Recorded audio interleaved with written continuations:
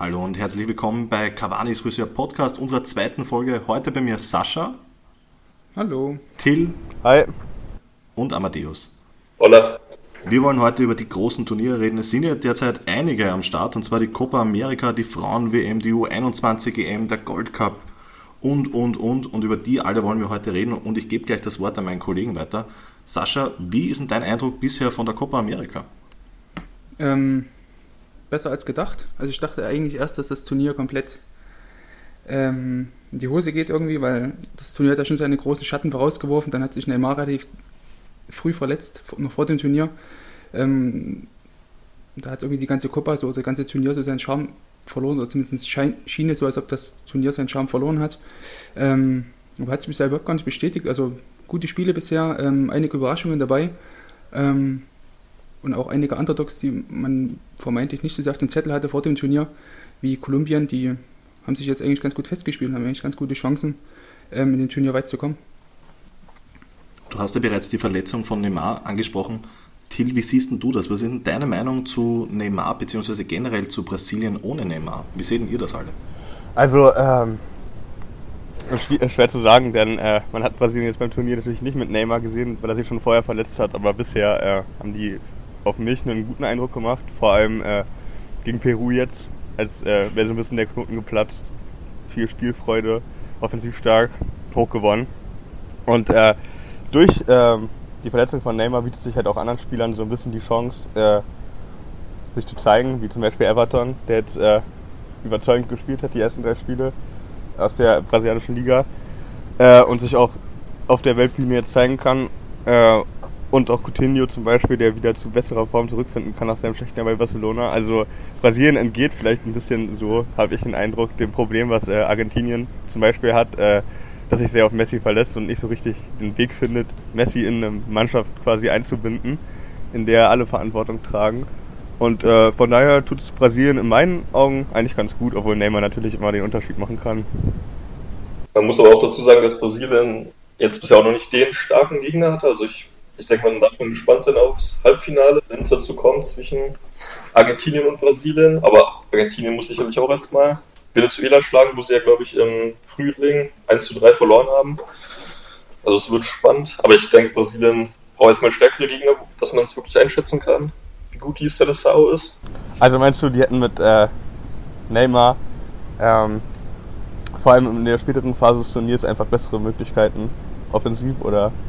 Ich finde, man muss abwarten. Also mal gucken, also gerade bei der WM ging ja viel immer über Neymars Seite, und ich glaube, so ein Spieler tut dem ganzen Teamgefüge eher nicht gut. Also ich glaube schon, dass es auch eher eine Befreiung sein könnte fürs Team, aber man muss erstmal abwarten, wenn es dagegen stärkere Gegner geht, weil das war jetzt wirklich mit Abstand in meinen Augen die leichteste Gruppe der Copa. Und deswegen, also erstmal ein bisschen abwarten. Ja, ich muss sagen, dass bei Brasilien, also das haben sie ja eigentlich, finde ich, zur WM schon gezeigt, also die sind halt jetzt, das habe ich ja auch in dem letzten Roundup, glaube ich, reingeschrieben, dass es halt irgendwie, finde ich, eine unfassbar eklig zu bespielende Mannschaft ist. Also die haben halt bisher immer noch keinen Gegendruck kassiert in der ganzen Copa, stehen halt defensiv sicher halt irgendwie mit Casemiro das Ding hinten ab und Thiago Silva, Marquinhos, gut, Alisson halt ab und zu auch mal noch ein. Und vorne haben sie halt immer noch mit Everton schon angesprochen, auch Coutinho und vor allem auch Richarlison. Immer Leute, die halt vorne treffen. So. Und wenn es halt, keine Ahnung, 1:0 steht, nur für Brasilien, dann ist es meistens recht sicher, dass sie das Ding auch über die Zeit schaukeln. Ne? Das hat man ja auch gegen Venezuela, haben sie jetzt zwar 0:0 gespielt, aber da hätten sie eigentlich, haben sie auch, glaube ich, 3 Tore aberkannt. Abgewertet bekommen oder so, ne? Durch einen Video Assistant Referee. Genau. Oder Farinius hat gehalten, oder Varenius. Ja. Brasilien hat doch auch erst nur gegen Belgien verloren unter Tito, oder? Genau, ja, genau. Und das war halt aber es war zum Viertelfinale. Ja. Ich glaube, was man auch ein bisschen vergisst, ist, ich meine, würde mich wirklich interessieren, was ihr dazu sagt, und zwar, ich habe heute eine Statistik gefunden, in den bisherigen 39 Länderspielen unter Tite gab es 30 Spiele ohne Gegentor, also hat Brasilien kein Gegentor erhalten, in 30 Spielen. Das finde ich schon beeindruckend. Und wie gesagt, nur ein einziges Mal über 1,5 Gegentore, und das war gegen Belgien. Also ich glaube, da kommt es eben nicht nur auf Neymar drauf an, sondern einfach, da passt doch die Defensive, und wirklich eine sehr beeindruckende Statistik, wie ich finde. Ja, das ist natürlich wirklich überragend. Also auch bei der Copa schätze ich die Abwehr oder die Defensive im Gesamtpaket als die stärkste ein. Also weil auf jeder Position einfach teilweise sogar mehrere. Im Tor hat man ja auch noch Ederson.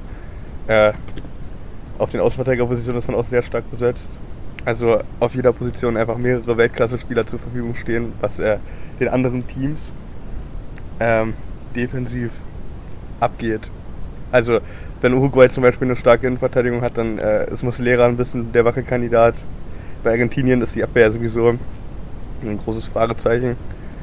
Bei Kolumbien die Innenverteidigung auch relativ gut, aber kommt nicht an Brasilien ran. Deshalb von daher, guter Punkt, haben die auf jeden Fall defensiv auch, sind am besten gesattelt für die restlichen Spiele.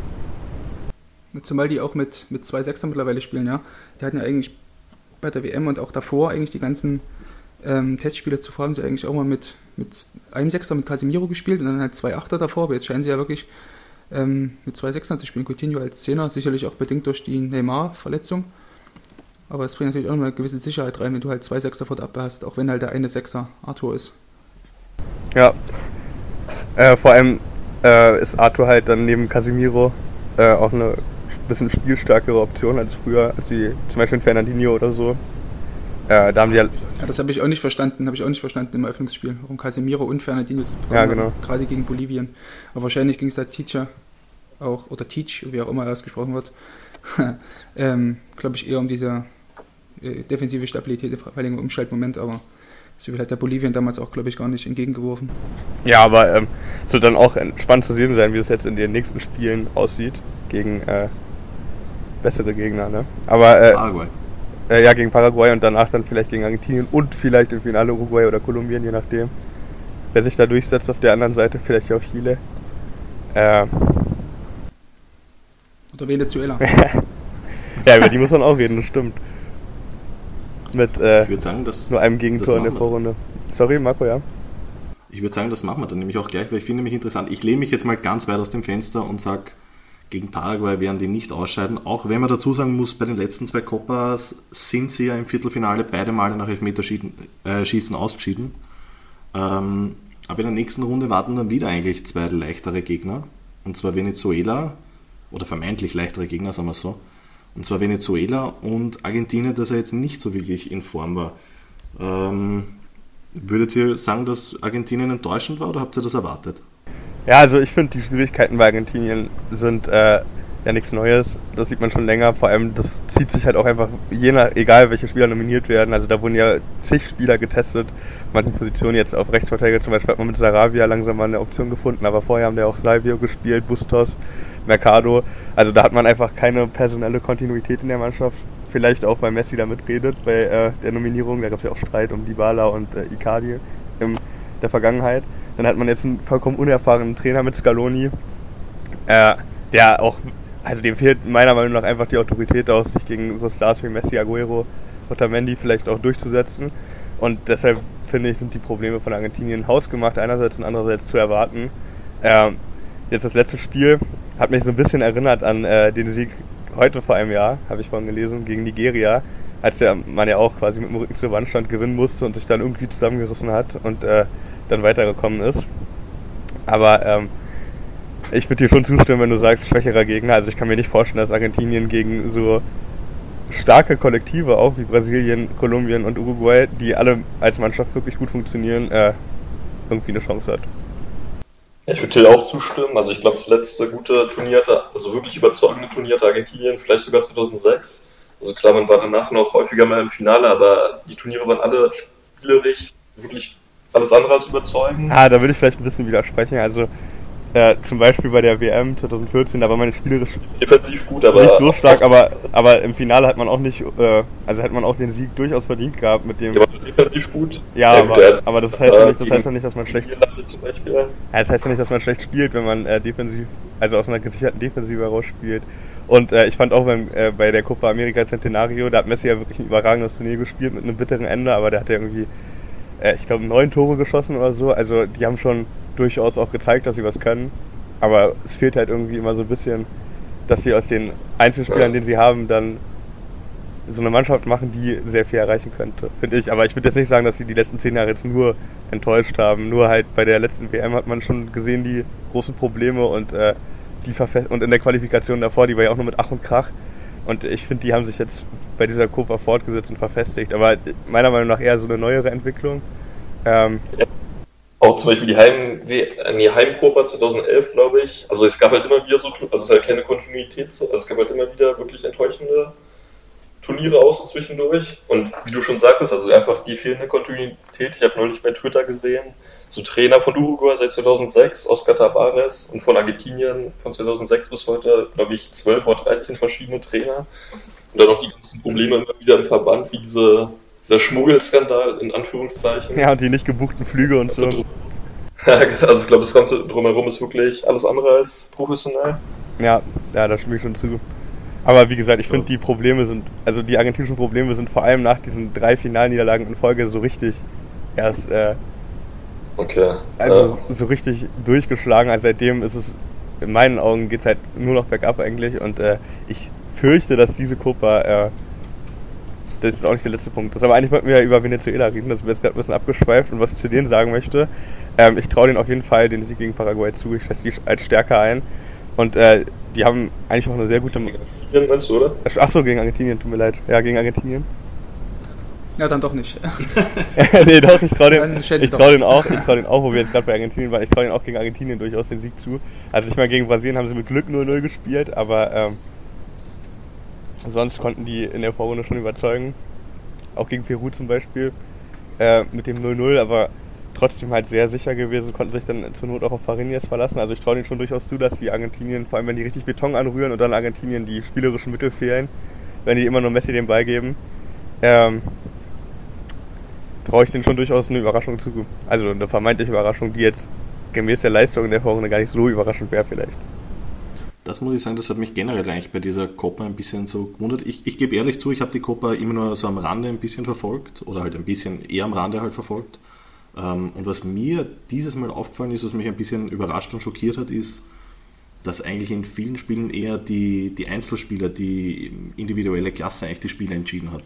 Also zum Beispiel bei Paraguay gegen Katar, da hat Paraguay, die haben wirklich nicht gut gespielt, Paraguay. Und Katar hat dann wirklich absolut verdient sich die 2 Tore erzielt, und genauso ist es halt bei Venezuela. Die haben an und für sich eigentlich wirklich gute Spieler, aber da würde ich zum Beispiel sagen, da hat einfach nur Tempo und Fariñas haben die Spieler entschieden, und das hat mich schon etwas überrascht, und ich glaube sogar, dass gegen dieses Argentinien das absolut reichen würde. Wie du sagst, tief stehen, vielleicht Fariñas, der ein paar Mal rettet, und dann irgendein schneller Spieler, den die haben, kontert die aus und ja. Wobei ich finde, muss ich sagen, bei Venezuela die Zentrale auch relativ spielstark mit Añor und Rincón. Also das hat man jetzt bei dem einen Tor gegen Bolivien ganz gut gesehen. Beim zweiten Tor fand ich, da hatten die natürlich viel Platz, aber da haben die den Ball auch sehr sauber mit 2 schnellen Pässen auf die andere Seite verlagert, wo dann Machis relativ viel Platz hatte und in die Mitte ziehen konnte. Also die können schon auch Fußball spielen. Also auch wenn die aus einer sicheren Defensive herausstehen, wenn du den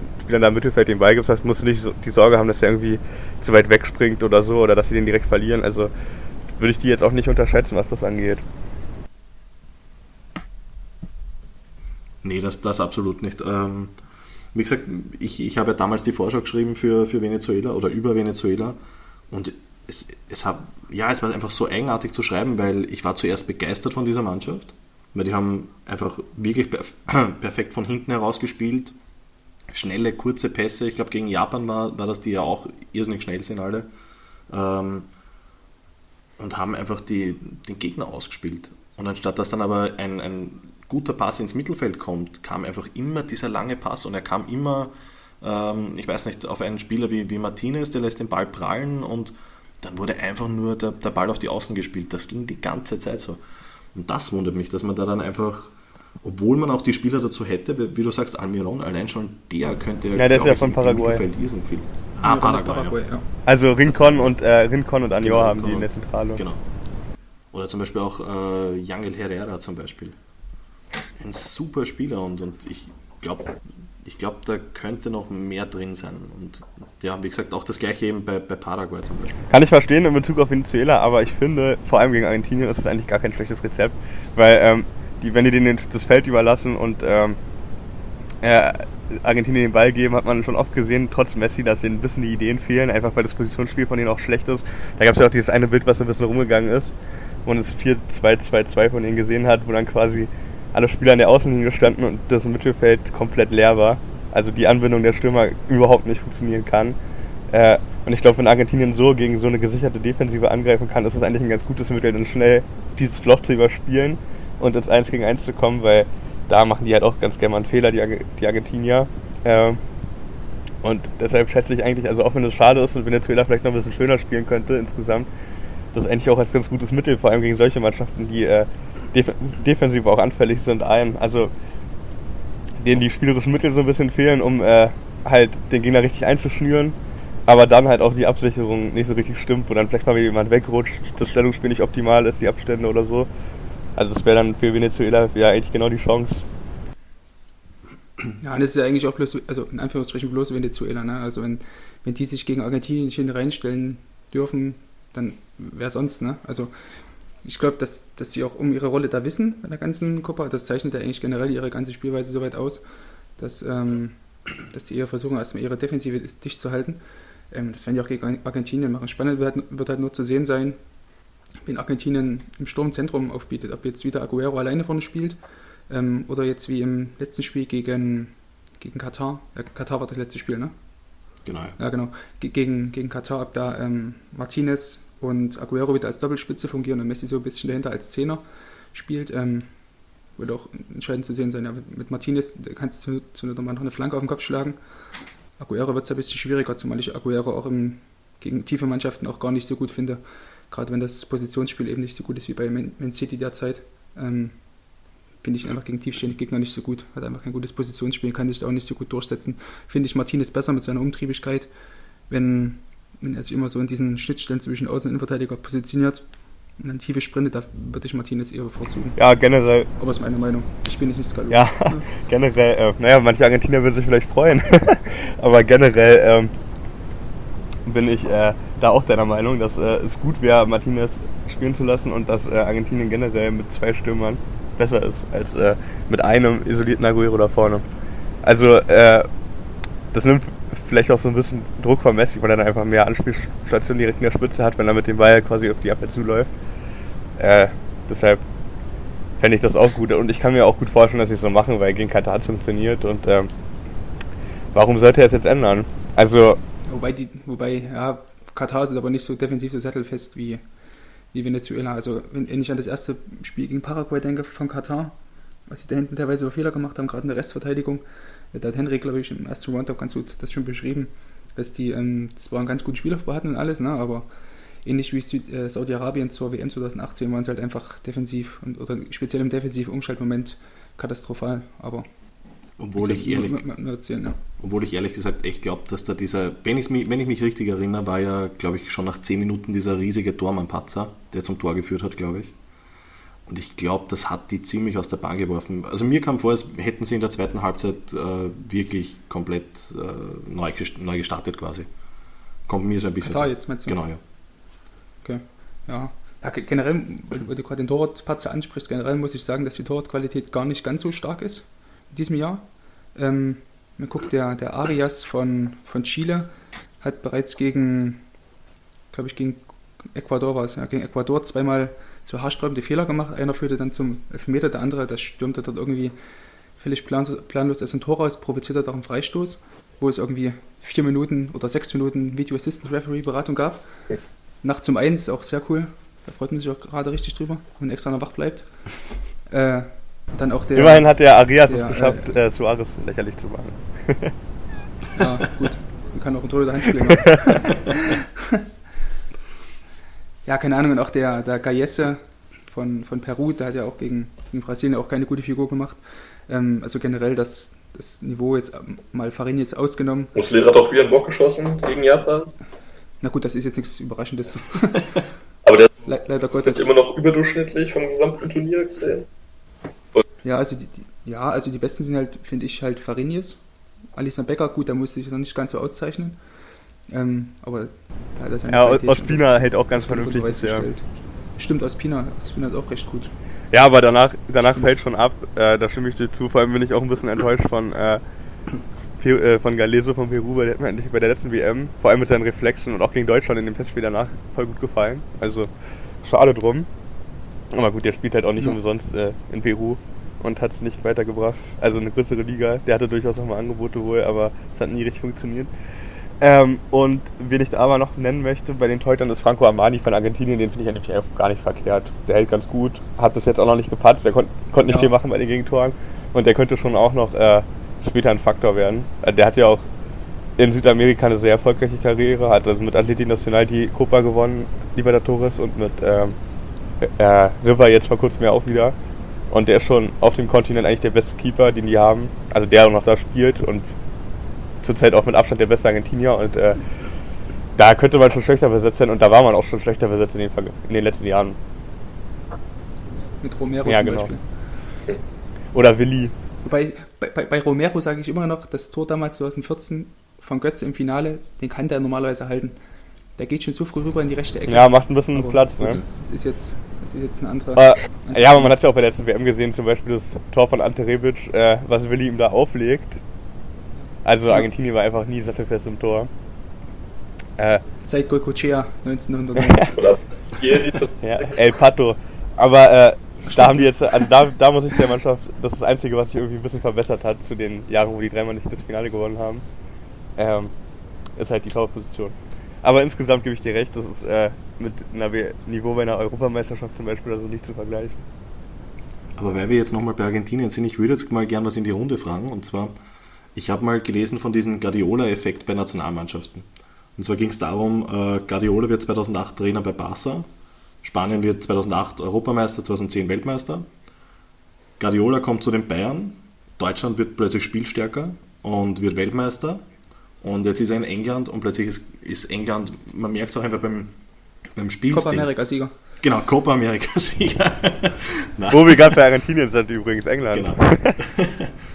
Und sind halt alle viel spielstärker. Und was ich halt einfach krass finde, ist zum Beispiel, der Argentinien-Kader, er ist erstmal, ich meine, das ist eh nichts Neues, von der individuellen Klasse her so unglaublich gut, aber das sind auch alle Spieler, die gute Trainer haben, und deshalb wundert es mich, dass sie dann unter Scaloni halt trotzdem anscheinend alles verwerfen einfach. Also ich meine, das ist ja wirklich, da sind viele von PSG dabei, Lo Celso von Betis Sevilla, Tagliafico von Ajax, dann mehrere von Tottenham.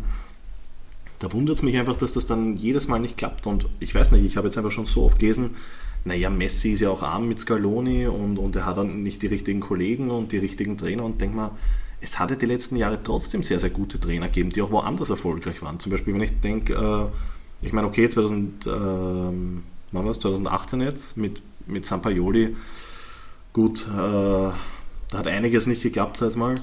Ja, Tata Martinez zum Beispiel war eigentlich ein ganz guter Trainer. Zum Beispiel. Ja, aber ich... Achso, ja, Sascha, sag du erst mal.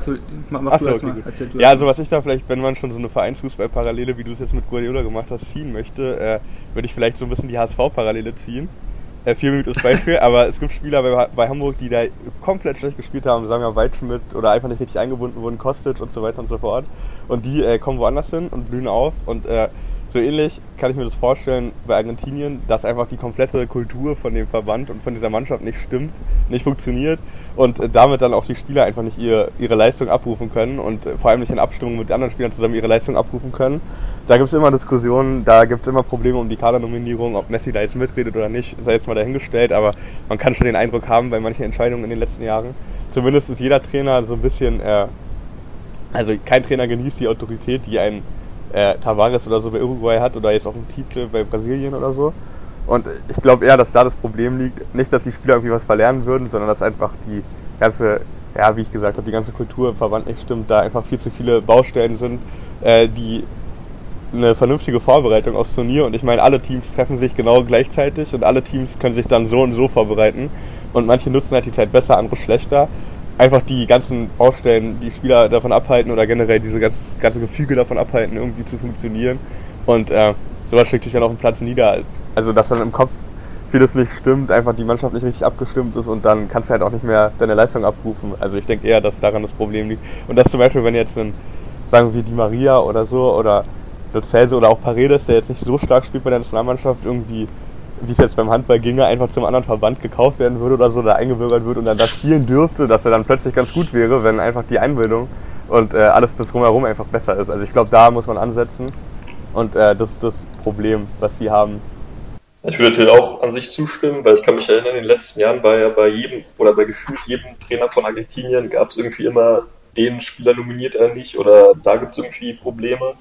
Und ich würde auch Till zustimmen, dass diese Gerüchte um die Kadernominierung auch nicht von ungefähr kommen, weil bei Brasilien zum Vergleich, die eine ähnliche Tiefe haben oder noch tiefer sind von der Qualität her, da hört man das Gefühl irgendwie nie. Und ich glaube halt, so eine Kultur macht schon den Verein, ob jetzt Nationalmannschaft oder Team, schon viel aus. Das man ja auch zum Beispiel bei PSG sieht, die seit fast 10 Jahren eigentlich versuchen, sich die Champions League oder den Champions League Titel zu kaufen.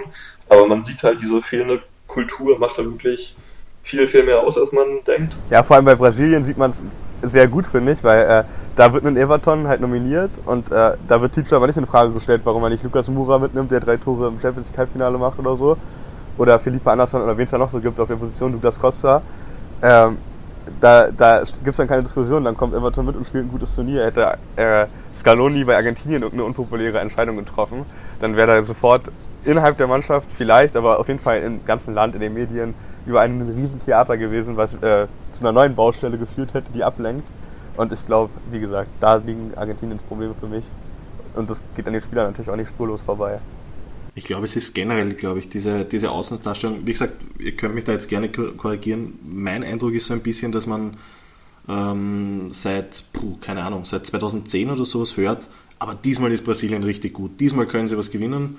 Und bei Argentinien ist es eher so, wo man dann sagt, die sind so gut, ich glaube, das wird aber wieder nicht reichen, wo es eher das Gegenteil ist. Mir kommt das ein bisschen vor, so wie bei Red Bull Salzburg, wo man sagt, wow, die haben wirklich einen super Kader und man hat dann schon im Hintergedanken, die schaffen wir wieder nicht die Champions League Quali. Und genauso kommt es mir irgendwie vor bei Argentinien. Bis auf ein paar, die wirklich Messi vergöttern und ihn den Titel wünschen, kommt mir vor, als würden viele immer wieder eher dran denken, ich bin gespannt, ob die überhaupt ins Finale kommen, so auf die Art. Und bei Brasilien ist für mich klar, das ist eine erfolgreiche Mannschaft. Ich glaube, da ist einfach die Wahrnehmung oder die Darstellung, je nachdem, ist halt sehr konträr, glaube ich. Wobei es ist halt auch nicht ganz einfach, wenn du halt Messi in deiner Mannschaft hast, der natürlich als Superstar nochmal eine Stufe höher steht als Neymar, glaube ich. Man liest eigentlich fast immer nur, schafft Messi diesmal den ersten Titelgewinn mit der Nationalmannschaft, schafft Messi das Finale, Messi hat verloren oder so. Ich glaube, dass das auch noch ein großer Faktor ist. Also auch generell, wenn man sich halt den Kader von Argentinien dann mal anguckt, also ich habe ihn jetzt gerade offen, man hat halt irgendwie trotzdem im Mittelfeld so viele talentierte Spieler, aber nominiert halt Guido Pizarro, Guido Rodriguez, Matías Suárez, alle irgendwie Ende 20, Anfang 30, die irgendwo in Argentinien kicken.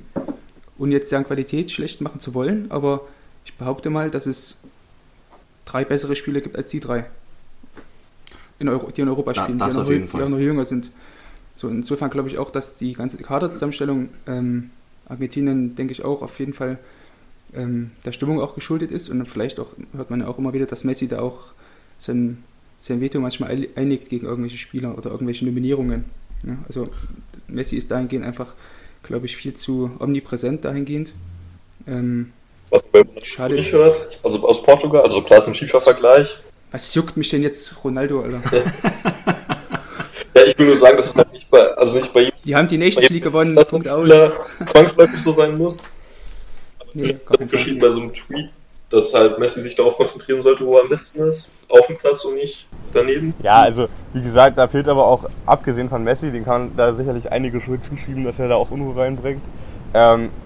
Ist in Argentinien, muss man auch die Medienlandschaft sich betrachten, da wird halt auch eingeprügelt auf die Mannschaft, beim ersten Unentschieden wird er eingeprügelt und auch auf Messi wird er seit Jahren eingeprügelt, weil dem schon mit 19 Jahren angehaftet ist, dass er der weltbeste Spieler sein wird und das ist er ja auch für die meisten und das hat er auch bewiesen, oft genug, auch im Nationalteam, also ich meine, ohne den wären die bei letzten WM nicht dabei gewesen, ohne den wären die auch 2014 vielleicht nicht mehr über die Gruppe hinausgekommen und bei der Copa America Centenario wären die auch nicht annähernd ins Finale ohne Messi gekommen, also ist einfach auch diese fehlende Kontinuität im Verband, also auf den Trainerpositionen, ein sehr großes Problem. Aber ich finde, die haben jetzt auch im Hinblick auf diesen Kader, haben die trotzdem punktuell einige Verjüngungen angestrebt. Ja, sicher. Ja? Juan Foyth zum Beispiel. Ja, rechts hinten haben sie jetzt, genau. Normalerweise wäre ja auch Ezequiel Palacios mit dabei gewesen im Mittelfeld, der wahrscheinlich mit Lo Celso dann die Stütze im Mittelfeld sein wird, künftig auf die nächsten Jahre hin. Man hat auch Martinez mitgenommen, statt eines Icardi zum Beispiel. Also die machen da nicht alles schlecht, würde ich sagen. Nee. Aber naja, einige Spieler nehmen es ja trotzdem mit, so Guido Pizarro, gut, der wurde jetzt auch noch mit für den verletzten Palacios, aber trotzdem hast du halt immer in jeder Copa oder bei jedem Turnier bei Argentinien irgendeinen 30-jährigen Argentinier im Kader, der halt dann auch von Anfang an Ja spielt. gut, ich weiß aber nicht, ob man unbedingt das darauf schieben muss, weil man sieht aber Brasilien mit Everton jetzt zum Beispiel, das kann auch funktionieren, Spieler aus der eigenen Liga mitzunehmen, die dann überzeugen.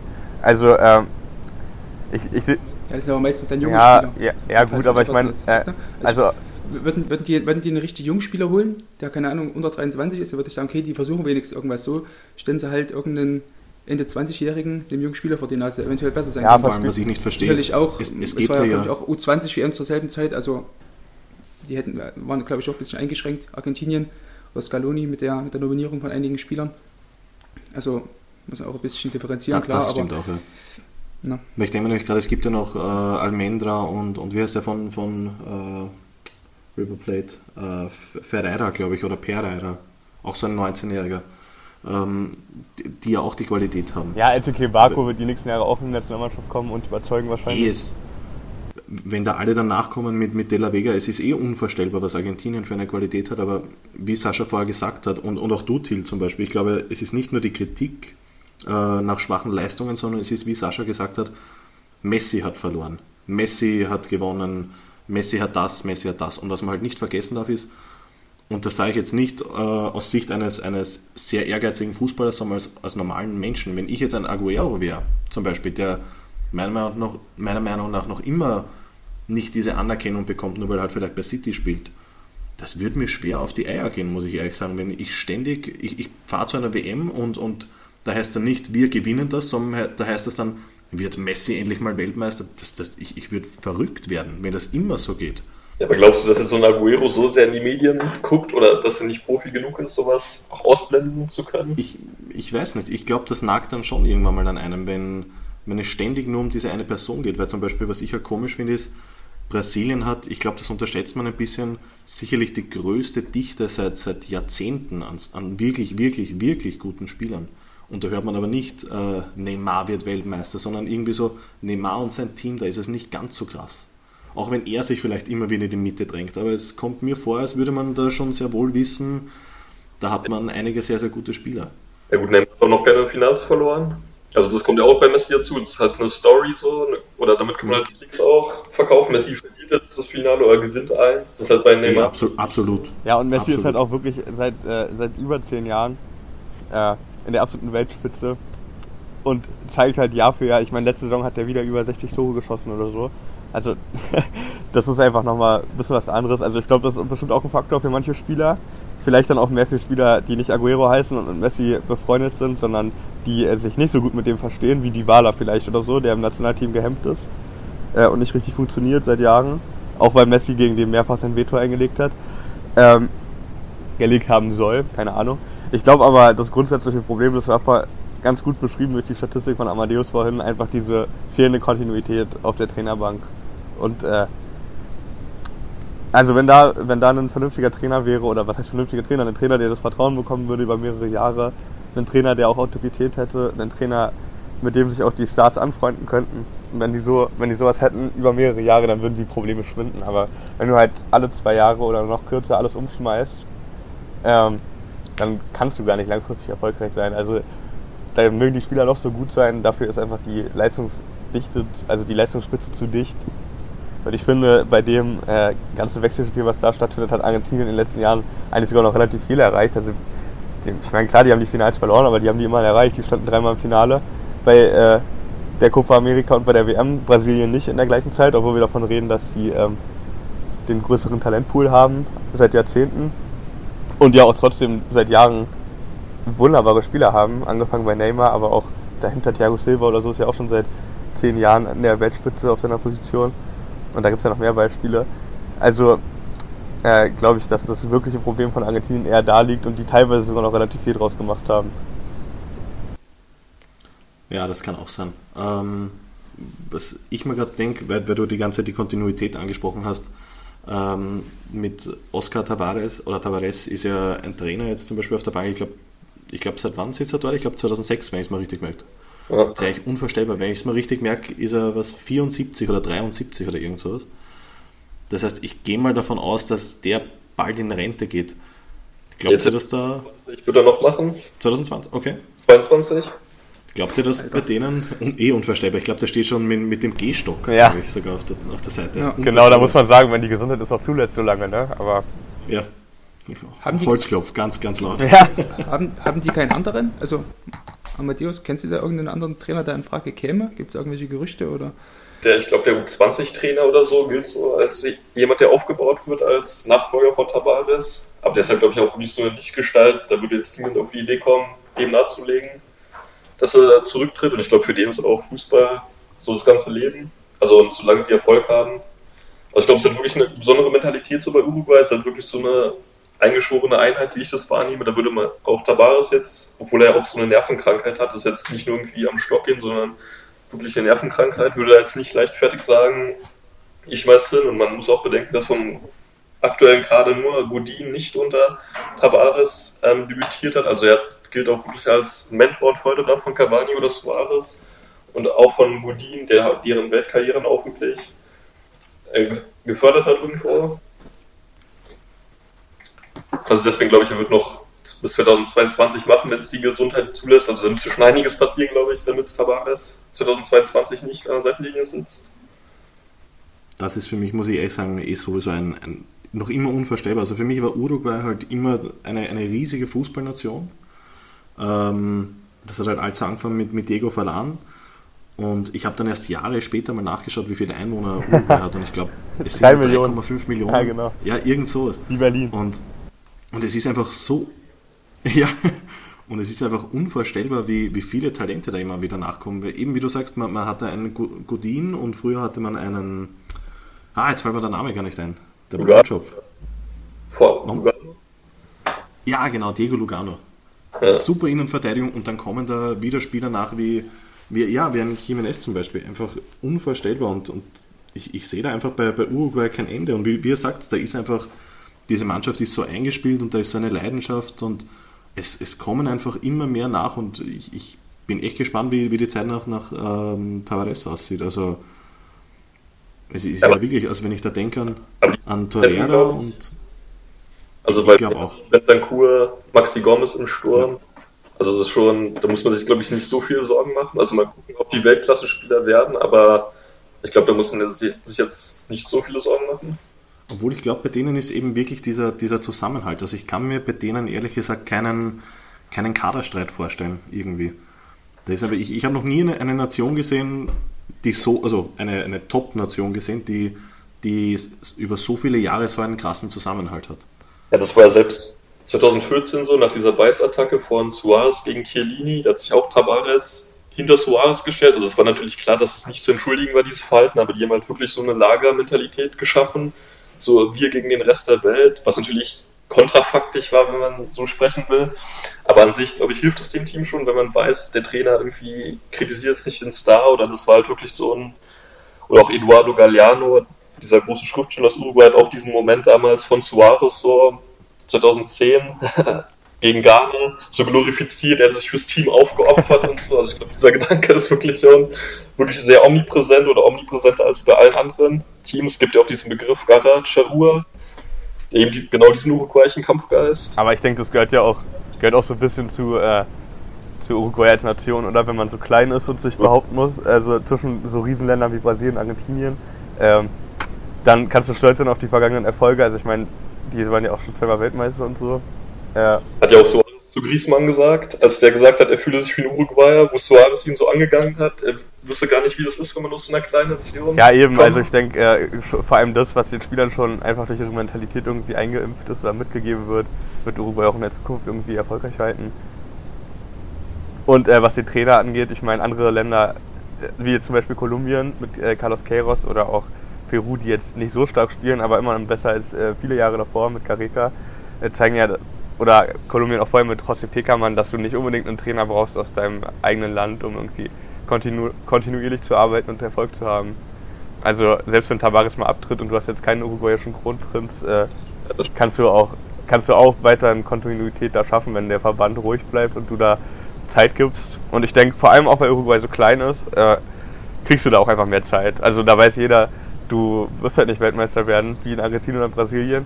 Und solange du, also ich meine, die haben ja zwischenzeitlich auch die WM verpasst 2006 und dann hat Tavares übernommen, aber ich denke nicht, dass dann die Spieler, die die WM verpasst haben, als Versager in die Geschichte eingegangen sind, sondern es wurde einfach weitergearbeitet und man hat halt auf die nächste starke Generation gehofft. Und wahrscheinlich wird es dann bei denen auch so weitergehen. Also ich kann mir nicht vorstellen, dass Uruguay irgendwann, zumindest in Südamerika, wie es in der Welt aussieht, wenn jetzt so Länder, was weiß ich, wie China oder so, mehr investieren, so Riesenländer, und dann stärker werden zwangsläufig. Aber ich denke, zumindest in Südamerika wird Uruguay immer so seine Rolle, die sie jetzt haben, behaupten, gegen Chile und Kolumbien. Ja, aber apropos China, Konkurrenten. klar ist heute nicht unser Thema, aber ich glaube, das mit China und Fußball macht, wird nie was, weil ich glaube, sowas kann man wirklich nicht kaufen. Sowas ist eine Mentalitätssache und bis sich sowas wirklich entwickelt, dass es an jeder Ecke einen Fußballverein gibt, wie hier oder in Südamerika, da brauchst du wirklich, Ja, aber da muss man in Jahrhunderten denken. ja, ich denke aber eine erfolgreiche Nationalmannschaft, wie man zum Beispiel bei Katar jetzt ja sieht, die quasi aus dem Boden irgendwie gestampft wurde, mit einer vernünftigen Talentforderung und einer ordentlichen Arbeit mit dem Felix Sanchez und auch im Verband und mit dieser Aspire-Akademie und so weiter und so fort, ist schon möglich, dass du da und Katar ist ein winziges Land aus geringen Möglichkeiten, eine halbwegs schlagkräftige Truppe formst und in China, es hat 1 Milliarde Einwohner, ist in jedem anderen Sport in der Weltspitze, also wenn man sich Olympische Spiele zum Beispiel anschaut oder so, also denke ich, dass sie auch im Fußball das auf Sicht hinkriegen können, wenn die es wirklich wollen, ein sehr gutes Nationalteam zu haben. Also ich wüsste nicht, was da dagegen sprechen sollte, weil über 1,3 Milliarden Menschen. Aber ja, abwarten. Ja gut, aber wir schweifen wieder ab, Marco. Was ist der nächste Punkt? Ja, also... Kolumbien. Genau. Ja, ich gebe einfach das Wort weiter an Sascha. Bitte Kolumbien. Beste Truppe bisher, nach Brasilien, Ja, finde ich. auch. Haben, also finde ich, super souverän gespielt. Unser Best Buddy Duvan Zapata, den wir groß gemacht haben, wie ich an dieser Stelle nochmal gesagt haben. Wir haben ihn groß gemacht. Schon 3-mal getroffen jetzt mittlerweile. Auch mit James im Mittelfeld, auch finde ich eine super Achse. Ja. Auch, Wilmer Der spielt ja auch stark, 3 Vorlagen oder 4 schon. Ja, aber gut, ist halt nicht gut genug vorbei und auch nicht gut genug für Real. Dieser James, aber ist auch wieder ein anderes Thema. Nee, also wie Kolumbien finde ich, wir hatten es ja vorhin auch kurz angesprochen haben, finde ich eine super Innenverteidigung mit Mina und mit Sanchez und auch Ospina, der ein recht solides Turnier spielt, auch gegen Argentinien gleich im Öffnungsspiel eine riesige Parade gezeigt hat. Gegen Aguero war es, glaube ich, ne? Das kürzeste Genau. Distanz, oder sogar Messi. Messi per Kopf auf dem Boden, glaube ich, und dann hat er den gegen die Laufrichtung so rausgefischt, das war echt stark. Und sorry, dass ich dich unterbreche, aber du musst auch Tessio nennen, den Linksverteidiger, der wurde jetzt auch ins Team des Turniers gewählt in der Vorrunde bisher. Relativ unbekannter Spieler, der hat auch nicht viele Länderspiele vom Turnier gemacht und stand auch ein bisschen auf der Kippe, ob der spielt, und hat bis jetzt einfach vollends überzeugt auf der linken Seite. Also spielt bei Club Leon in Mexiko. Ist auch schon Ende 20, also auch gar kein junges Talent, aber trotzdem. Okay.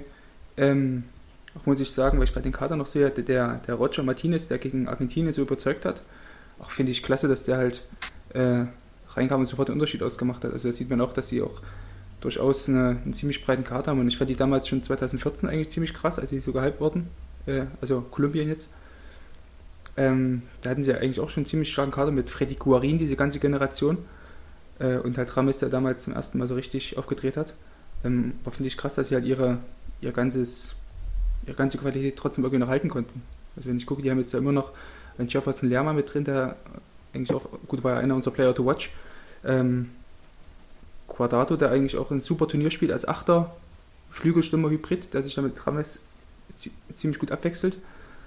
Arias, warum hat Arias eigentlich nicht von Anfang an gespielt, die anderen Spiele? Ja, weil sein Konterpart ist die defensivere Variante, der Queiroz dann mehr vertraut hat. Also Stefan Medina. Der hat bei Monterrey die Saison gespielt, häufig als Innenverteidiger, er spielt in der Saison als Rechtsverteidiger. Die haben auch die mittelamerikanische und nordamerikanische Champions League gewonnen, also CONCACAF Champions League. Und da hat er auch sehr überzeugt, und deswegen ist er in die Nationalmannschaft berufen worden, und er ist halt eine defensivere Variante als Arias. Arias hat ja seine Stärken eher in der Offensive, und Medina, mit dem machst du hinten die rechte Seite einfach zu, und das war so ein bisschen das Anliegen von Queiroz, würde ich ihm jetzt mal unterstellen. Okay, ja, also das habe ich mir so bei dem Eröffnungsspiel gegen Argentinien gedacht, dass man eigentlich hätte mit Arias auf der rechten Seite vielleicht mehr Drang nach vorne hätte erzeugen können, gerade weil Argentinien ja auch auf der linken Seite mit Di Maria nicht ganz so sattelfest war, der sich relativ schwach gezeigt hat in der Defensive, was man eigentlich von dem nicht kennt. Aber gut, haben wir trotzdem gewonnen. Tor durch Zapata und halt Martinez. Wo du es gerade ansprichst mit Arias, ist es, finde ich, eine der Stärken von Kolumbien, dass sie halt offensiv spielen können mit viel Druck, den sie entwickeln können und auch spielstarke Spieler dann dafür haben, aber halt gleichzeitig auch immer eine defensivere Variante haben. Also ich finde, auf jeder Position können die halt einmal offensiver aufstellen, zum Beispiel mit Uribe und Cuadrado und Rodriguez von Beginn an im Mittelfeld und dann Cuadrado und Rodriguez tauschen.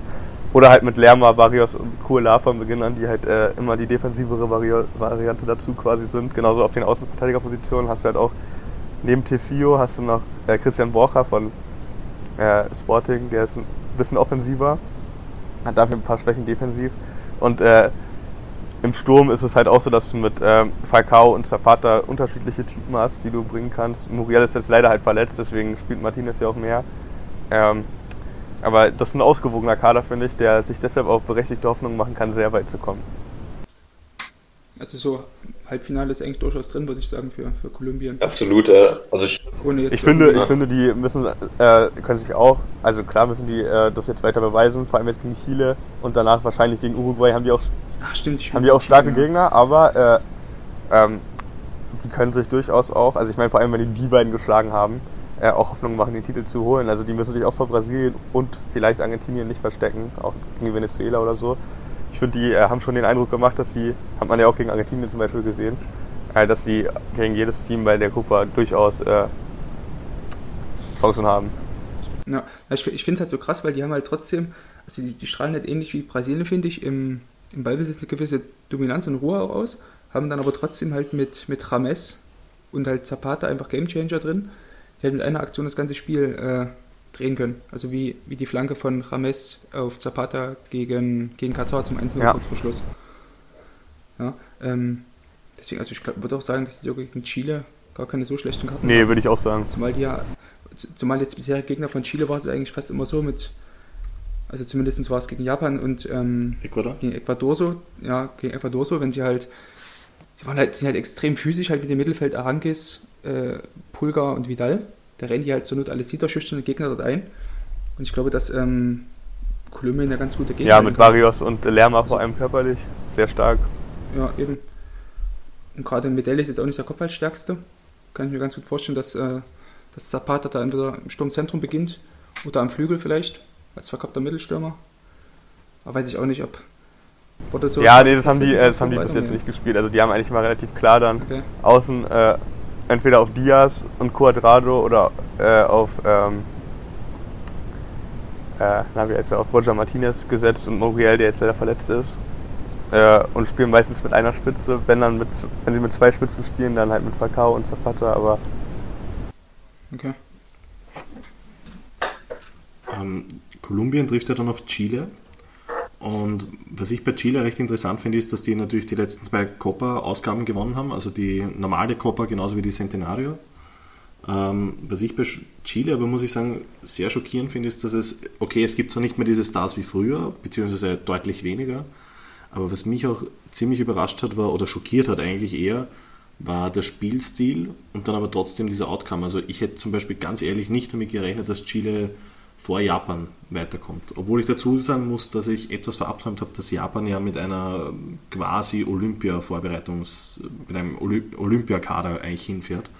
Aber ich hätte mir trotzdem nicht gedacht, dass die dann so gut aufspielen werden. Also gut, erfolgreich, sagen wir so, aufspielen werden, weil die haben nur einen Punkt weniger als Uruguay zum Beispiel geholt. Also das habe ich mir eigentlich nicht gedacht. Wie seht ihr das bei Reinaldo Rueda, also dem Chile-Trainer?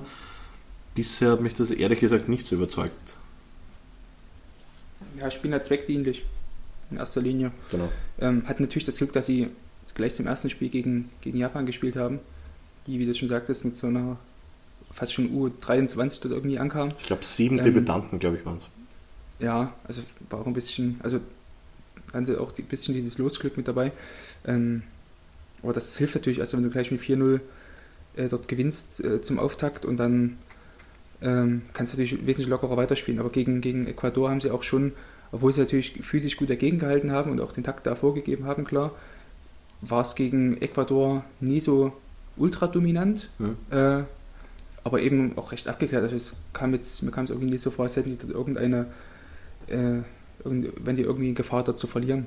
Also es ist halt trotzdem immer noch eine ziemlich reife Mannschaft mit vielen abgeklärten Stars. Also haben halt in der Innenverteidigung Medel und Maripan. Im Mittelfeld, wie gesagt, Arangues, Vidal, die schon seit Jahren in der Mannschaft spielen. Erike Pulver kommt jetzt so langsam mit seinen 23 Jahren dazu. Und halt vorne Sanchez und Eduardo Vargas, der komischerweise immer nur in der Nationalmannschaft gut spielt und auf Club-Ebene Jahr für Jahr irgendwie hinter den Erwartungen zurückbleibt. Also ist halt schon eine ziemlich gute Truppe so im Kollektiv, aber eben nicht mehr so dominant wie noch damals unter Sampaoli oder 2016 noch. Ja, ich weiß nicht, also Alexis Sanchez muss ich zum Beispiel sagen, von dem war ich überrascht, ich muss sagen, ich war von ihm früher wirklich begeistert bei Udinese, bei Barca, eben auch bei Chile unter Sampaoli, klar, und natürlich auch bei Arsenal, aber bei Manchester United wirklich sehr enttäuschend. Und ich glaube, dem könnte das jetzt aber vielleicht ein bisschen einen Selbstvertrauensschub geben haben, dass der jetzt gegen Japan so gut aufgespielt hat. Ich glaube, wenn ich mich richtig erinnere, war es sein erstes Tor seit x Spielen.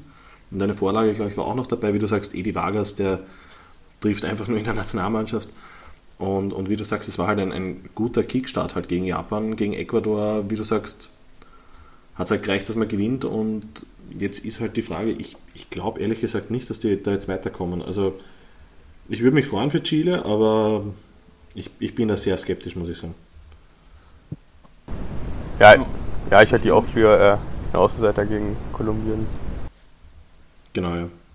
Also so, keine Ahnung, so 60-40 vielleicht so für Kolumbien. Also ich würde es jetzt nicht irgendwie als klaren Außenseiter betiteln, wie bei Venezuela gegen Argentinien oder Wobei ich, um mir jetzt selbst direkt wieder fast ein bisschen zu widersprechen, man ja auch Chile zumindest zugute halten muss gegen Uruguay, dass also die waren da das schwächere Team, aber das Tor für Uruguay ist ja auch erst spät gefallen durch eine ganz gute Eigenaktion dann von Cavani, der den Kopfball da auch sehr gut platziert hat. Aber ich würde behaupten, das schwache Spiel von Uruguay lag eher an Uruguays Schwäche als an Chiles Stärke. Also offensiv ging für Chile jetzt, also klar, Uruguay ist eine der besten Verteidigungen, aber offensiv ging in der zweiten Hälfte insbesondere echt fast gar nichts. Also bei Sanchez hat immer wieder seine Klasse angedeutet, aber ich meine, auch wenn du so ein Spiel lange offen hältst und dann vielleicht nicht das Tor von Cavani kriegst, dann ist in so einer Runde halt immer alles möglich. Und wenn Chile das gelingt halt, auch gegen Cavani und Suarez, warum halt nicht gegen Kolumbien? Also deswegen stimme ich Sascha, nachdem ich gesagt habe, Chile ist Außenseiter, dann doch zu und sage, 60-40 ist schon ganz gut gewichtet. Ja.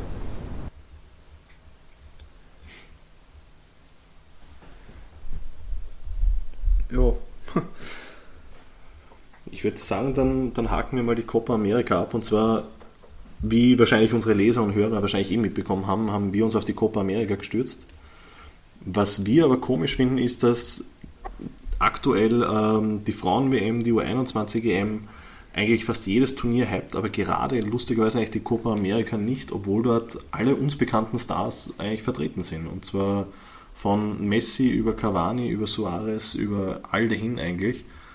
Und zwar, ich frage jetzt einfach mal Sascha, was glaubst du ist der Grund, wieso bei uns die Copa America nicht so viel Aufmerksamkeit bekommt, sag mal. Nicht jetzt gar nicht im Fernsehen, sondern einfach generell die mediale Darstellung des Turniers. Naja, ich denke, also ein ganz großer Teil wird da auch die Zeitzonen spielen, ja. Also, wenn man jetzt mal schaut, wann die Spiele jetzt die Viertelfinals sind, Brasilien spielt am Freitag Nacht 2:30 Uhr gegen Paraguay, Venezuela gegen Argentinien 21 Uhr, Kolumbien gegen Chile 1 Uhr nachts und dann Uruguay, Peru wieder 21 Uhr. Also wenn die Spiele halt so spät sind, also da glaube ich, gibt es wenige, außer vielleicht ein paar Schichtarbeiter, die halt das Glück haben, das gucken zu können, oder halt ein paar Verrückte wie wir, die sich ab und zu mal so ein paar Spiele reinziehen.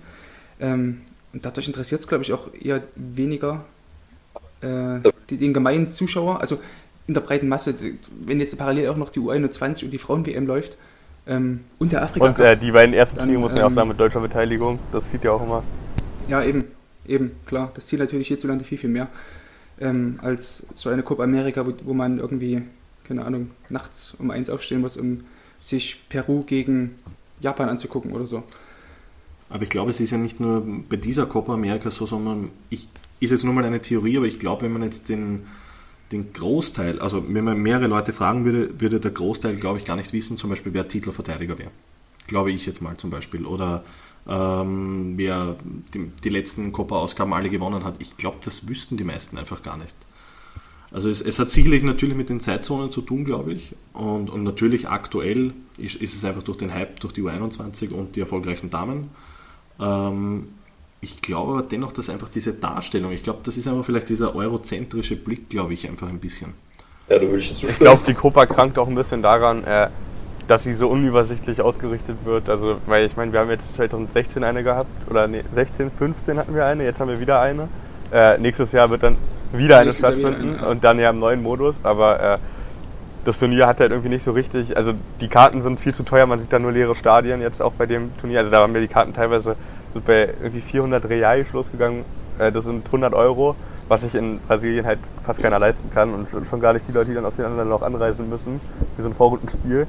Also ich glaube, da wird einfach organisatorisch auch viel falsch gemacht, was dann die Vermarktung einfach hier erschwert. Also wenn die Stadien viel stimmungsvoller wären, wie man das zum Beispiel bei der WM in Brasilien damals gesehen hat, wo dann 30.000 Chilenen bei dem einen Vorrundenspiel waren und so. Das hat ja auch viel, das Drumherum einfach viel gepusht, so. Also das macht einfach auch mehr Spaß zuzuschauen. Also was ich damit sagen will, ist, dass die schon auf dem eigenen Kontinent Fehler machen in der Vermarktung und dass das dann einfach hier nicht richtig ankommt. Also ich denke, wenn man das anders anpacken würde, das Turnier, mit einem regelmäßigen Rhythmus, mit einem leichteren oder einem kompetitiveren Modus, sage ich mal, wo nicht noch 2 Gruppen Dritte weiterkommen, die das eigentlich nicht wirklich verdient haben. Und mit anderen Maßnahmen kann man das Turnier dann vielleicht doch spannender gestalten. Was dann erstmal auf dem eigenen Kontinent vielleicht noch zu mehr Erfolg führt und dann auch hier. Also ich glaube, trotz der Konkurrenz schöpfen die auch einfach nicht so richtig ihre Möglichkeiten aus, die die hätten mit dem Turnier. Ja, das glaube ich auch. Bitte, Matthias. Ich würde auch eher Marco zustimmen, also mit diesem eurozentrischen Weltbild. Und ich glaube, es hat auch einfach ganz einfache Gründe. Also wenn jetzt ein Chefredakteur entscheiden muss, ob ich jetzt einen Reporter zu Frauen-WM nach, wo ist die in Frankreich schicke oder jetzt nach Südamerika, das hat halt, glaube ich, auch damit zu tun, dass einfach vor Ort auch keine Reporter sind. Oder ich wüsste jetzt nicht, also vielleicht Freiberufler oder so, aber da schickt jetzt kein Chefredakteur irgendwie viele Leute hin. Also das wäre jetzt ein einfacherer Grund. Und Sascha würde ich vielleicht noch ein bisschen widersprechen, dass ja auch bei der Frauen-WM in Kanada 2015, da war es ja, glaube ich, auch so, dass die Anschlusszeiten ungefähr gleich waren wie mit der Copa jetzt. Und da gab es auch viel Berichterstattung in den Öffentlich-Rechtlichen. Ja gut, aber da hat Deutschland halt auch mitgespielt, ne? Ja. Wo ich glaube, das war auch bei der Copa in 2016, bei dem Jubiläumsturnier so, da waren die Spiele ja auch in der USA und da waren einige Spiele ja 4:05 Uhr oder 4:30 Uhr irgend so die Dreh. So viel besser. Ich finde das geht, also ich habe das damals so gemacht, ich habe mir die Spiele halt trotzdem angeguckt, habe danach noch eine Stunde geschlafen und bin auf Arbeit gefahren. So, das geht halt, aber um 1, was machst du mit dem angefangenen Tag, wenn das Spiel halb 3 zu Ende ist, da gehst du ja nicht mal schlafen. Perfekt fast. Was für so ein Spiel? Ja, für so einen Studenten wie dich, ja, das wirklich, Ja, aber ich glaube, es ist nicht nur der egoistisch eurozentrische Blick, glaube ich, sondern ich glaube auch einfach, dass er ein bisschen auferzwungen ist, weil einfach, ich sage jetzt mal, bedingt durch die EM- oder WM-Quali in Europa, kriegt man zum Beispiel mit, ich nenne jetzt mal irgendwelche Beispiele, Island ist gut, okay, Kroatien hat gewonnen, die Portugiesen, die spielen auch gut, die Slowaken haben auch gewonnen, sowas, da kriegt man dann ungefähr mit, wer gut ist. Nur ich sage jetzt mal, den Asienmeister, das ist einmal eine Headline, ein einziges Mal, bis zur nächsten. Da kriegt man jetzt nicht mit, okay, Saudi-Arabien hat das Auftaktspiel verloren oder sonst irgendwas. Nur wenn halt zum Beispiel jetzt Deutschland gegen, keine Ahnung, Irland spielt und die gewinnen 1:0, dann wird morgen überall stehen, die Iren, die haben gar nicht so schlecht gespielt zum Beispiel. Und dann kriegt man das halt mit. Nur einfach, wie viele deutschsprachige Teams, Österreich, Deutschland, Schweiz, spielen jetzt gegen Uruguay, gegen Brasilien, gegen Kolumbien, wo man jetzt sagen könnte, man kriegt überhaupt mit, dass die auch gut sind. Ich sage jetzt mal, das passiert maximal bei einer Weltmeisterschaft. Ja, da will ich auch zustimmen. Also der durchschnittliche deutsche irgendwie Nationalmannschaftsgucker im Fernsehen, der sieht ja irgendwie Uruguay, Argentinien und Brasilien alle 4 Jahre nur im Öffentlich-Rechtlichen und der wird sich jetzt nicht The Zone kaufen, um irgendwie zu gucken, wie gut Brasilien jetzt ohne Neymar spielt. Ja, deshalb meine ich eben, weil zum Beispiel bei Dänemark, da hat jeder halt gesagt, ich will jetzt nicht sagen, die haben gut gespielt bei der WM, aber da hat einfach jeder gesagt, boah, und die sind nicht so schlecht und die haben ziemlich viele gute Spieler drin, weil sie das einfach irgendwo mitbekommen haben. Ob es jetzt bei der EM-Quali war, bei einem Testspiel oder eben bei der WM. Nur ich glaube einfach, dass diese 4 Jahresabstände, wo man dann mitkriegt, wow, Peru kann auch Fußball spielen, so auf die Art, dass es einfach viel zu wenig ist und wie er sagt, es ist Brasilien, Uruguay, Argentinien und mehr oder nicht interessiert, aber mehr gibt es einfach nicht. Und das, glaube ich, ist halt nicht unbedingt fördernd natürlich für das weltweite Interesse an einem Turnier. Was eigentlich schade ist, weil es ist wirklich ein vielleicht chaotisches Turnier, ein schlecht organisiertes Turnier, aber ich glaube schon eigentlich trotz allem ein noch immer recht sehr gutes Turnier. Das gleiche trifft aber, finde ich, auch auf den Afrika Cup zu. Also da sind wirklich viele gute Spieler, viele talentierte Spieler, interessante Nationen. Und was man auch nicht vergessen darf, ist Nationen mit unglaublichen Einwohnerzahlen, was wir, glaube ich, in Europa immer wieder mal vergessen. Aber es ist halt einfach, ja, es gibt wenig Berichterstattung, es gibt wenig Infos und ich glaube, es fehlt halt auch das Grundwissen einfach ein bisschen. Also ich wüsste jetzt zum Beispiel jetzt nicht, wer jetzt die besten 10 Nationen jetzt gerade in Afrika sind. Ich würde jetzt einfach diese klassischen Ghana, Elfenbeinküste und so weiter nennen. Ob jetzt, weiß nicht, so wie in Asien zum Beispiel gerade Katar Asienmeister ist, auf das würde ich zum Beispiel nie kommen, sag's mal. Ich glaube, das ist einfach dieses Grundwissen, wie gesagt.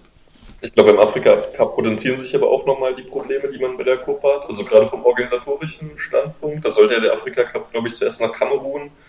Und dann ist es jetzt der erste mit 24 Teams und im Sommer. Und wenn der betrachtet wurde von den deutschen Medien, dann eigentlich fast nur durch diese politische Perspektive, also auf Al-Sisi guckend, aber sportlich wirklich gar nicht. Also da habe ich... Ja, oder weil halt Winfried Schäfer Trainer war oder so. Ja. Irgendein deutscher Trainer mit dabei war. Manfred Starke. Manni Starke bei Namibia. Auf sowas guckt man dann, das ist halt schade, wie du schon sagst. Ja, aber also da würde ich jetzt den deutschen Medien nicht den großen Vorwurf machen, weil da fehlt halt auch einfach das Interesse. So. Also ich muss ja auch bei mir, zum Beispiel die Copa America finde ich persönlich noch sehr interessant, weil ich auch einfach irgendwie selber so einen Bezug dazu habe, zu dem Fußball in Südamerika und das cool finde und die Länder mag und so. Aber in Afrika, da lässt das Interesse bei mir schon merklich nach. Also ich werde dann wahrscheinlich die späten Spiele auch irgendwie gucken, wenn dann auch wirklich sich die besten Teams herauskristallisiert haben. Einfach aus Interesse am Sport, aber es ist schon schwer irgendwie Interesse an, sagen wir mal, Guinea-Bissau oder so zu vermitteln, wo halt auch kaum Spieler, es gibt ja viele Mannschaften bei dem Turnier, Angola zum Beispiel, da spielen 12 oder 13, habe ich gestern gehört, in der eigenen Liga. Also wenn du die Spieler nicht mal irgendwie kennst, nicht mal einen aus der Mannschaft oder 2, die in Europa sich irgendwie gezeigt haben und auch außerhalb von, sagen wir mal, Wisla Krakau oder so, sondern wenn die wenigstens mal bei einem größeren Verein gespielt haben, in der Champions League vielleicht mal, die man mal gesehen hat, dann hat man noch mehr Bezug dazu, aber der fehlt halt bei dem Turnier noch mehr, weil einfach die sportliche Qualität noch ein bisschen geringer ist als bei der Copa.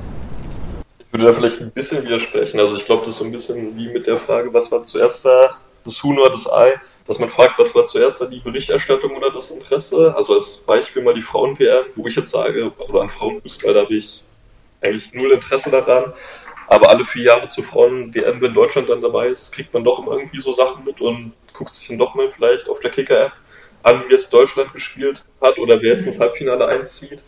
Also ich glaube, so muss man, also klar, ich stimme dir schon zu bei den meisten Sachen, aber ich glaube schon, dass es ein paar mehr Leute auch interessieren würde. Also klar, Afrika ist jetzt, oder Afrika Cup ist jetzt schon sehr exotisch, aber vielleicht um die Brücke zu schlagen zur Copa America, dass man es guckt, also wenn mehr Berichterstattung da wäre, dann würde auch automatisch mehr Interesse kommen.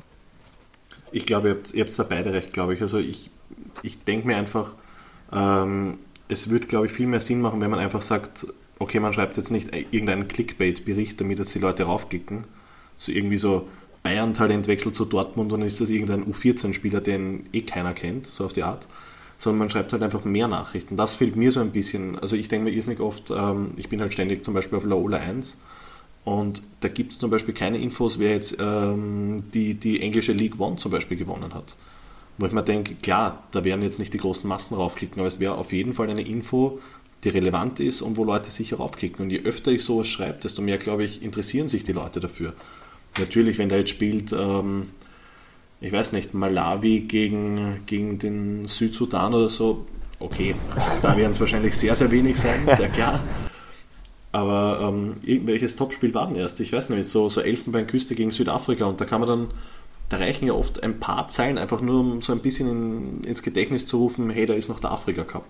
Ich glaube, das reicht, wie gesagt, dass das jetzt mehr Interesse bekommt als eine EM oder sowas, das kann ich mir nicht vorstellen. Ja, unmöglich.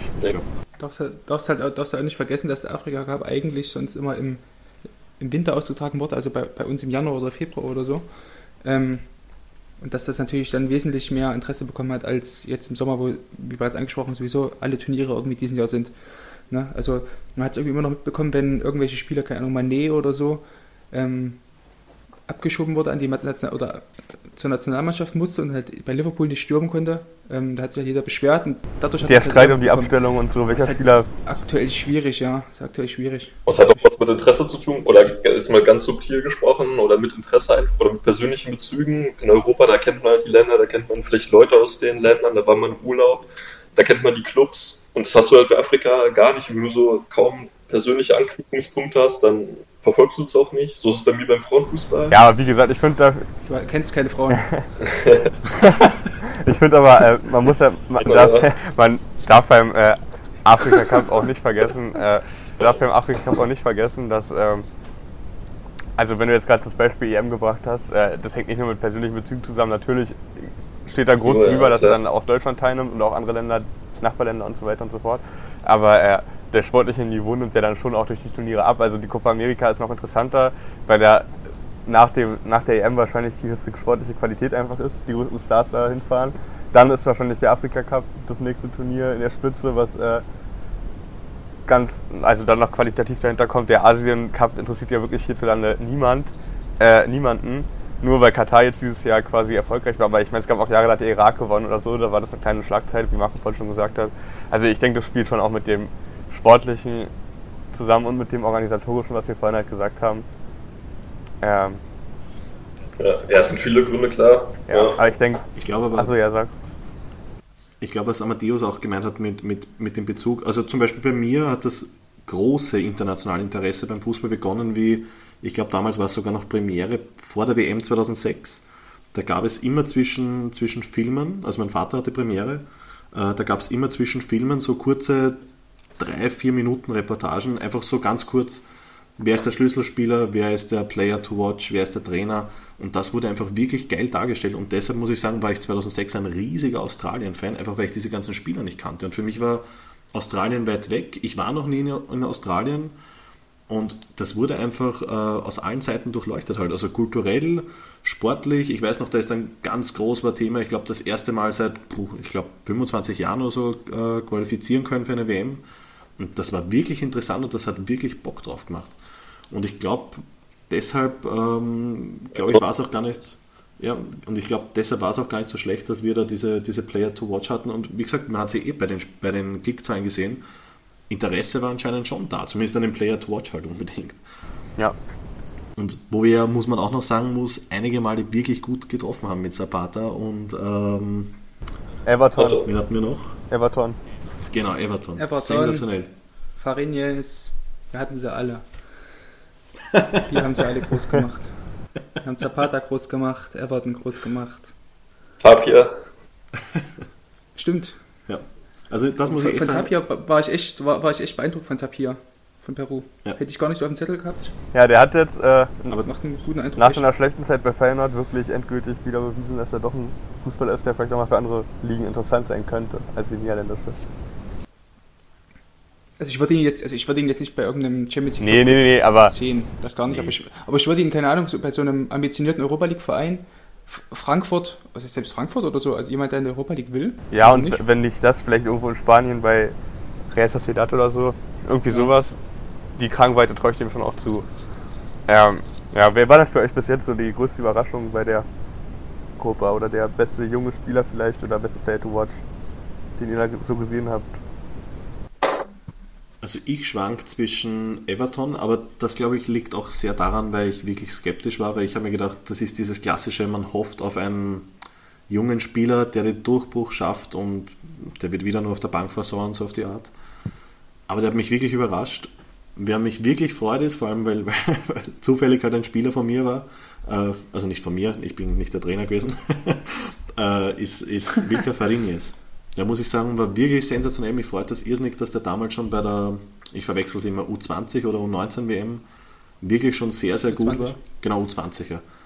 Dass er da wirklich, wirklich gut war und dass der nämlich nicht nur einen guten Eindruck hinterlassen hat, sondern wirklich, wirklich spielentscheidend war. Und ich behaupte mal, dass Venezuela nicht so weit gekommen wäre ohne ihn. Ja, da gehe ich mit. Ja. Also ich kann mir auch vorstellen, dass Fariñez nach der Copa hoffentlich den Sprung nach Europa schafft. Wobei ich da ein bisschen in Frage stellen würde, der ist ja nicht so groß, 1,78 vielleicht oder so, dass da...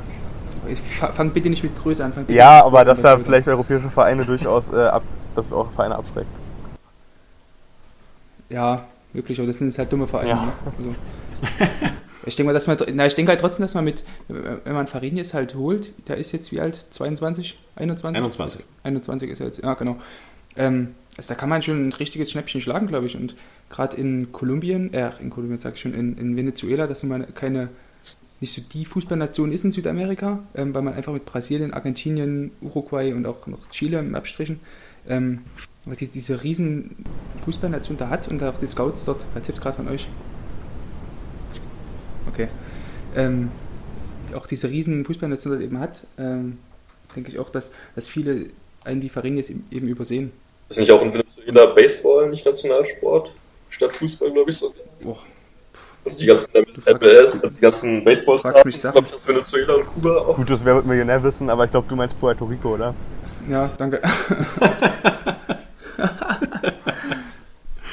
Ich erzähle hier über Fariñez und du tippst die ganze Zeit hier rum und googelst, was hier die Nationalsportart von Venezuela ist. Da brauche ich ja gar nichts erzählen. Du kannst hier was mitnehmen. Okay, um zurück zu dem Player to Watch zu kommen, da sind wir uns, glaube ich, alle relativ einig mit Fariñez, Tapia und Everton, die so am meisten überzeugt haben, würde ich sagen.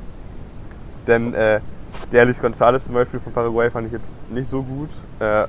Irgendwie kaum Einfluss gehabt. Kubo hat ein bisschen was gezeigt, aber in dem Team war jetzt vielleicht auch ein bisschen verloren. Ich meine, mit so einer jungen Mannschaft, die sich überhaupt nicht eingespielt hat bisher. Pereiro von Uruguay, wie war der so, Amadeus? Also er hat bisher fast gar nicht gespielt. Ich weiß gar nicht, ob er überhaupt schon gespielt hat, aber beim ersten Spiel war er doch am Tor beteiligt oder so, oder? War das nicht so? Ja, doch, stimmt, ja. Aber das Spiel war halt schon durch, hatte eigentlich gar keinen Wert, sage ich mal, sportlich. Aber Tabares zieht halt aus mir unerfindlichen Gründen Lodero vor. Aber ich glaube, das wird sich jetzt nach das muss ich wirklich sagen, katastrophalen Performance von Lodero gegen Chile, wird sich das hoffentlich in der K.O.-Phase ändern. Dein Wort in Gottes Ohr. Ja, und die weiteren Spieler von Katar zum Beispiel, Akram Afif, hat, finde ich, ganz gute Ansätze gezeigt. Vor allem gegen Paraguay. Mit der einen Vorlage, das wäre großartig, wie er sich da durchgespielt hat durch die Mitte. Ja. Also dem traue ich durchaus auch zu, wenn er jetzt zurück zu Villarreal kommt nach der Copa, dass er vielleicht sich mittelfristig auch in Spanien irgendwie einen Namen macht und durchsetzt.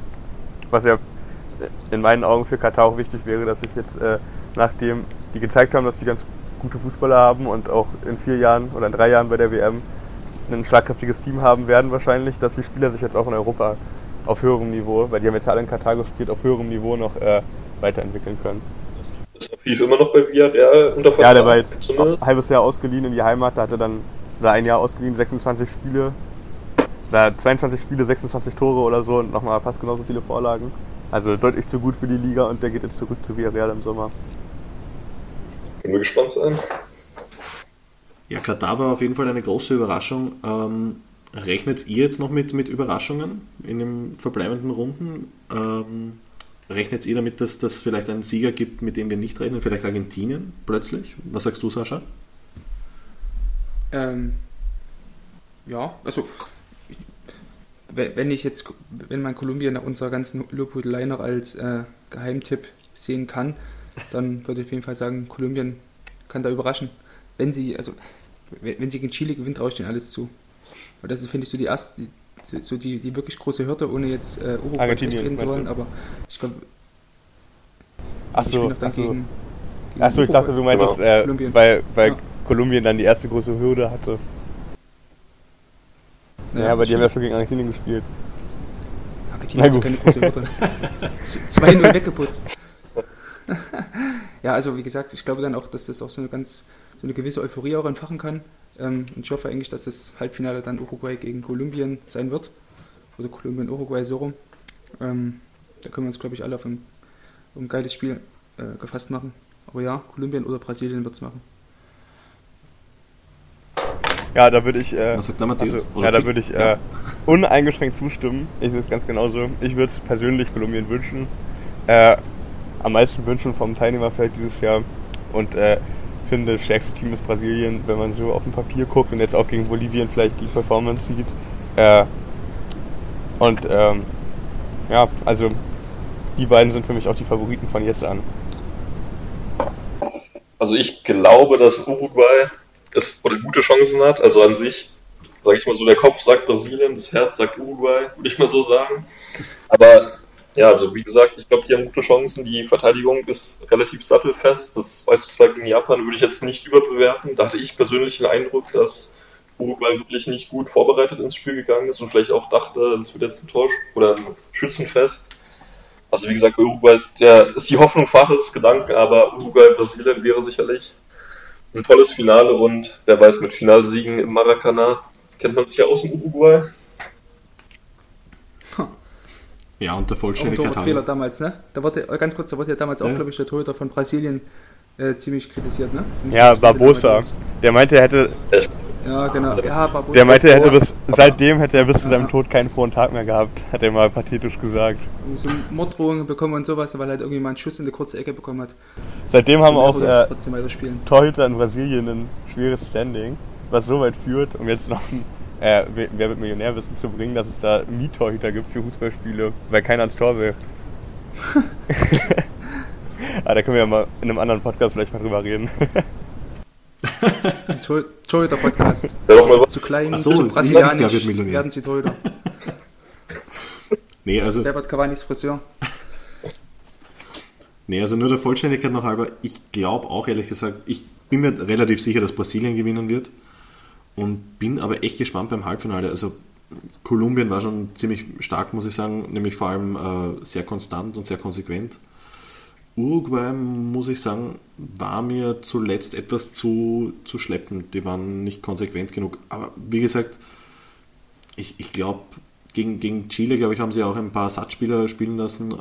Ich glaube, die werden jetzt gegen Kolumbien, oder wenn sie ins Halbfinale kommen, muss man auch dazu sagen, ich glaube, werden die voll drauf gehen. Und ich glaube, da wird eine ganz andere Mannschaft nochmal zu sehen sein und ich glaube, das werden jetzt sehr, sehr spannende Spiele, glaube ich. Ja, das glaube ich auch und ich denke, da haben wir noch ein schönes Turnier vor euch und damit... Vor uns? Vor euch, vor uns. Zurück in die Funkhäuser. Genau, vor euch, vor uns, was auch immer. Vielen Dank fürs Zuhören und das war die zweite Folge von unserem Cavani's Friseur Podcast.